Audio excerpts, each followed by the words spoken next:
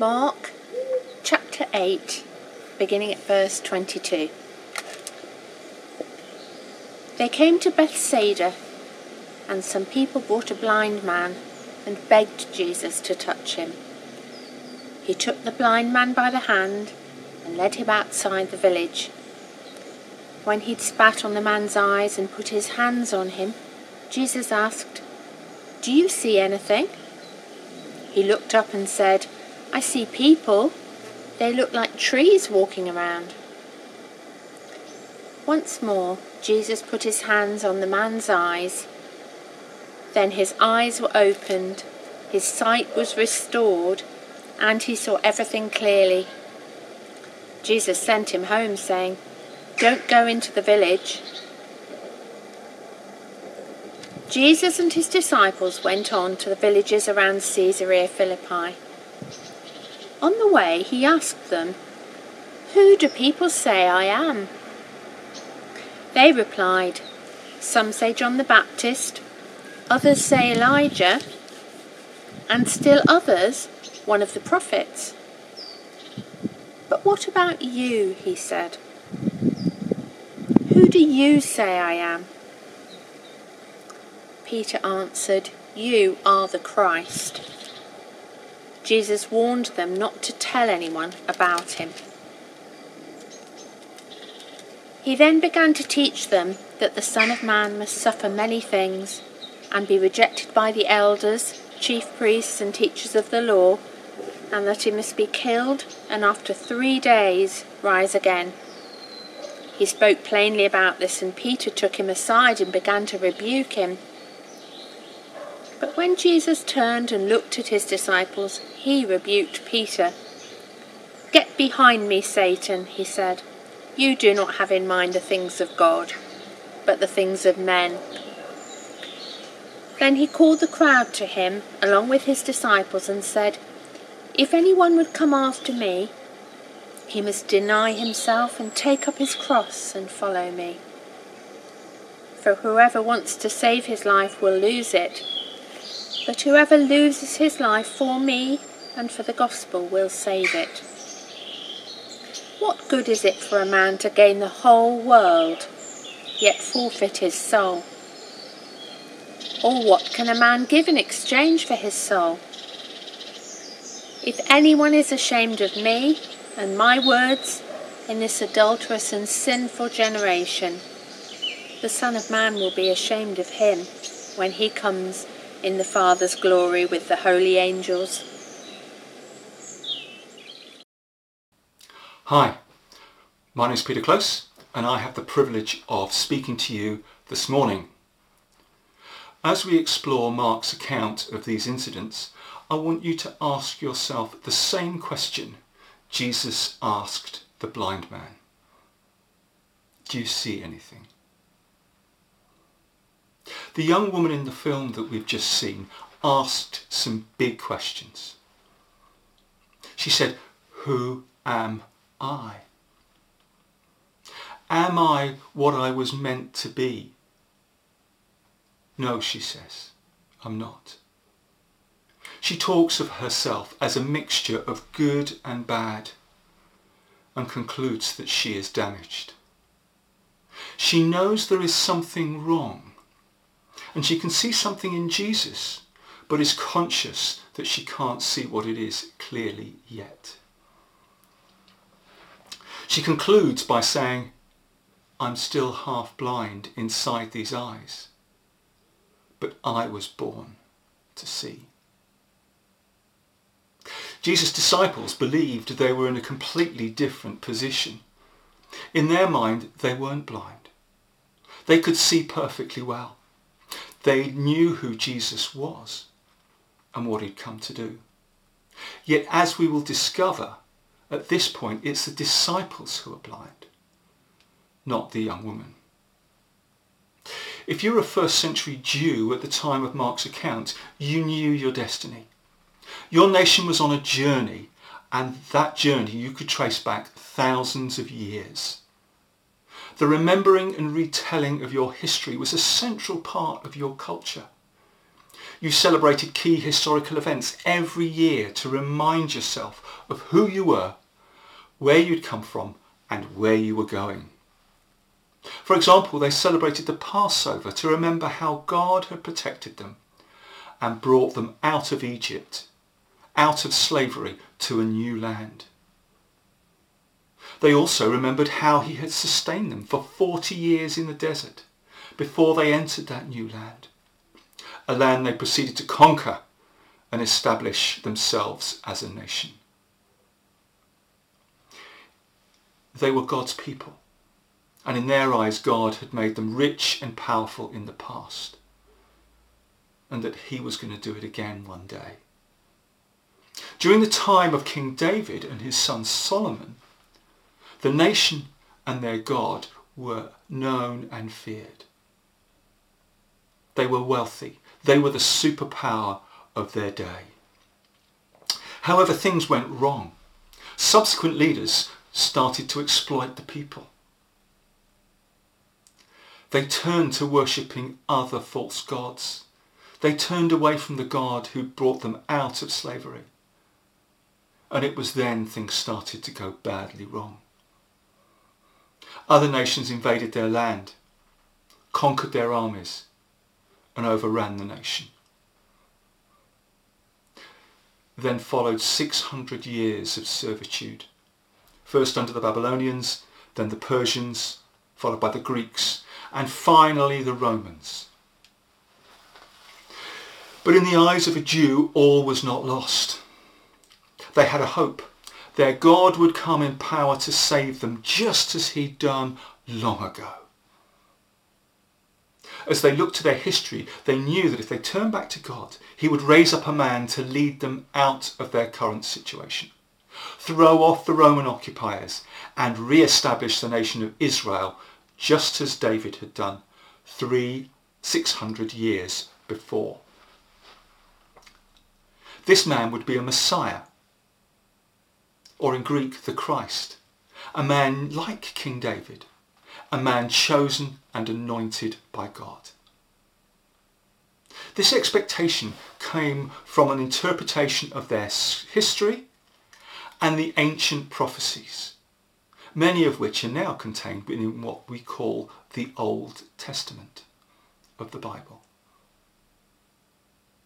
So when Jesus accepts the title of Messiah, the disciples know the revolution is about to start. They're at the start of a journey to restore their nation under God. And it's this hope and expectation of the disciples that will help us understand their blindness to what Jesus was saying.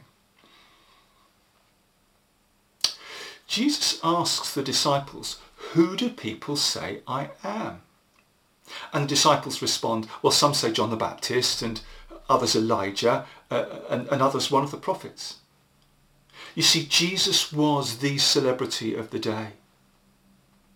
Thousands of people followed him for days at a time to hear what he said, to see the next miracle, in the hope of seeing someone rise from the dead. The people had started to conclude that Jesus was from God, and therefore he must have the spirit of one of their forefathers. But then Jesus turned the question to the disciples and asked them what they thought. Peter went first. He said, "You're the Christ, you're the Messiah." He'd become convinced Jesus was the man sent by God, and the rescue from the Romans was about to start.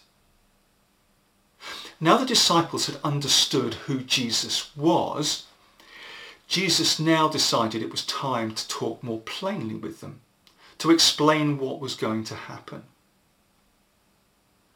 He was going to explain to them that he would be rejected by the religious leaders. They would engineer a set of circumstances that would get him executed. And then 3 days later, he would rise from the dead. It was important that the disciples understood this, that they understood these things were part of God's plan. They weren't an accident. They weren't a mistake. But Peter didn't hear that. He was astonished. This can't be true. Jesus, you're the Messiah. You're going to lead this nation from out under the Romans. We're going to be re-established as a people of God. How can that happen if you're executed? It's not going to happen. In his eyes, this was clearly a mistake. Jesus can't be right. So he steps in and tells him he is wrong. But it's not Jesus who's wrong. It's Peter.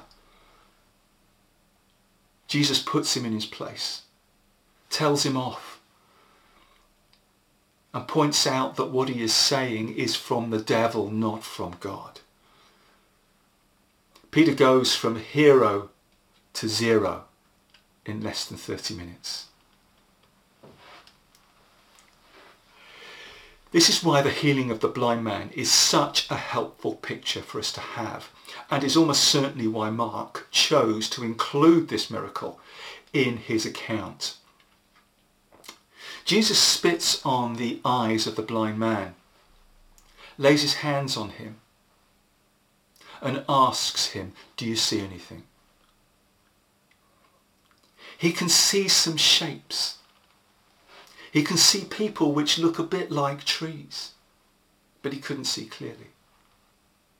So Jesus lays his hands on him again, and suddenly he gets 20/20 vision. He can see perfectly. He can see people. He can see clearly. Peter and the disciples were just like this blind man.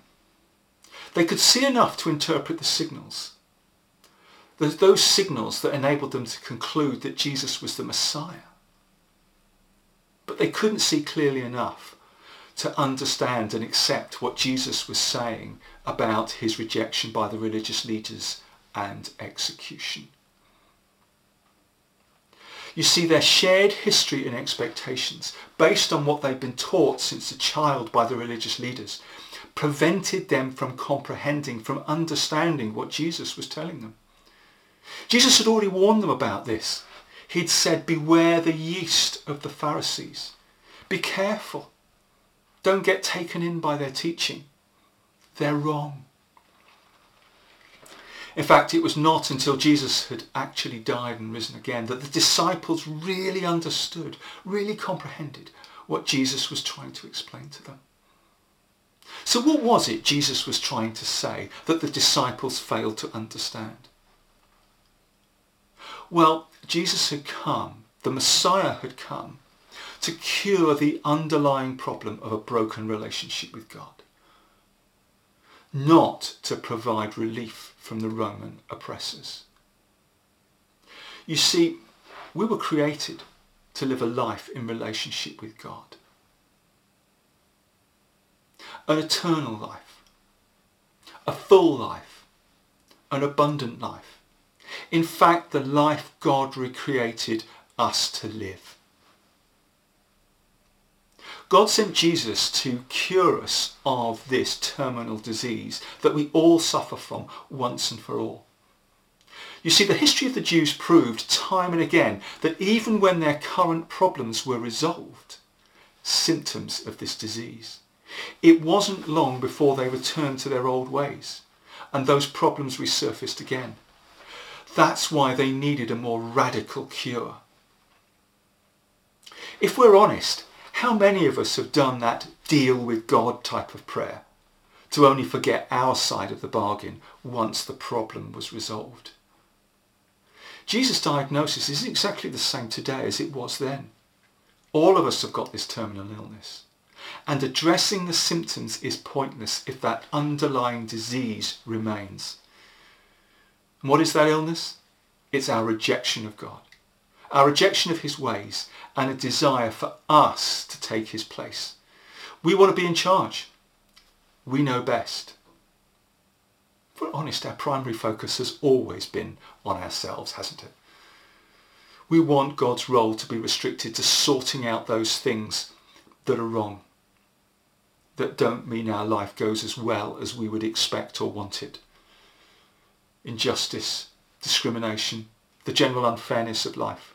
I could go on. We all have our own list, don't we, of those things that are wrong that we want God to come in and fix. And surely if he's a God who loves us, he would come and fix those problems. And yes, Jesus does care about our current situation. He was not oblivious to people's suffering. Just read the accounts of his life. The number of times he intervened to help people in desperate need, to cure people of terminal illness, to cure people of diseases, to raise to life those people who died. But his primary concern in coming was not to address the symptoms, but was to cure that underlying disease, that broken relationship with God. The problem the disciples had was that they couldn't see past the symptoms of the disease. They didn't see their need of a cure. You see, they thought they had the solution in their own hands. If they were sorry, they were pious, they prayed enough, God would hear them, sort out the Romans, and give them back control of their nation.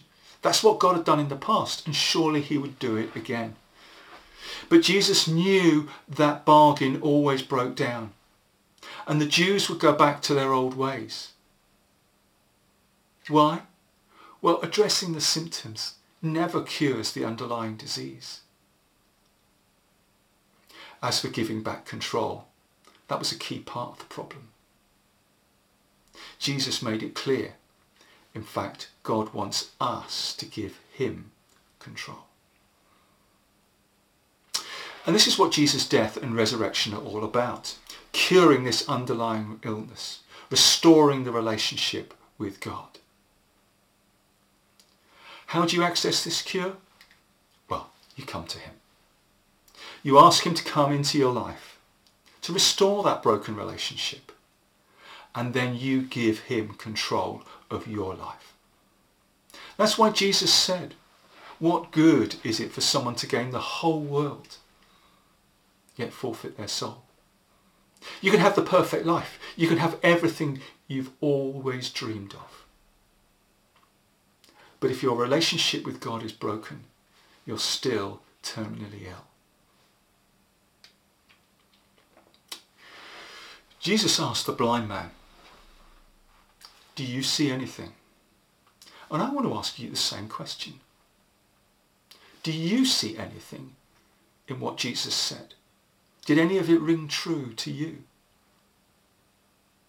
I hope you've learned something new, and perhaps something has piqued your interest. Maybe you came across something completely unexpected. Or maybe Jesus' warning about gaining the whole world and forfeiting your soul really challenged you. Or possibly this Jesus guy intrigues you and you want to know something more. Now, if that's you, I want to encourage you to do something about it. Like the blind man, Jesus is still in the business of helping people see clearly. So I'm going to suggest you do some homework. I'd like you to find somewhere quiet for 10 minutes in the next week and read the whole of the chapter 8 of Mark's account of Jesus' life. Just grab a Bible you've got at home and sit down and read it through. Now, I know some of you might not have a physical copy of the Bible. Just go to the App Store on your smartphone and download the YouVersion Bible app. That's got lots of versions of the Bible that you can choose from. Just pick one that you find appeals to you, that you like the way it's written. Or alternatively, why not go online and type in Mark 8 New Translation, and again you'll get a list of options for you to read. So once you've found somewhere quiet and you've got the text in front of you, whether physical or electronic, before you start reading, I'd like you to pray. No fancy words, no long prayers. Just simply ask God to help you see.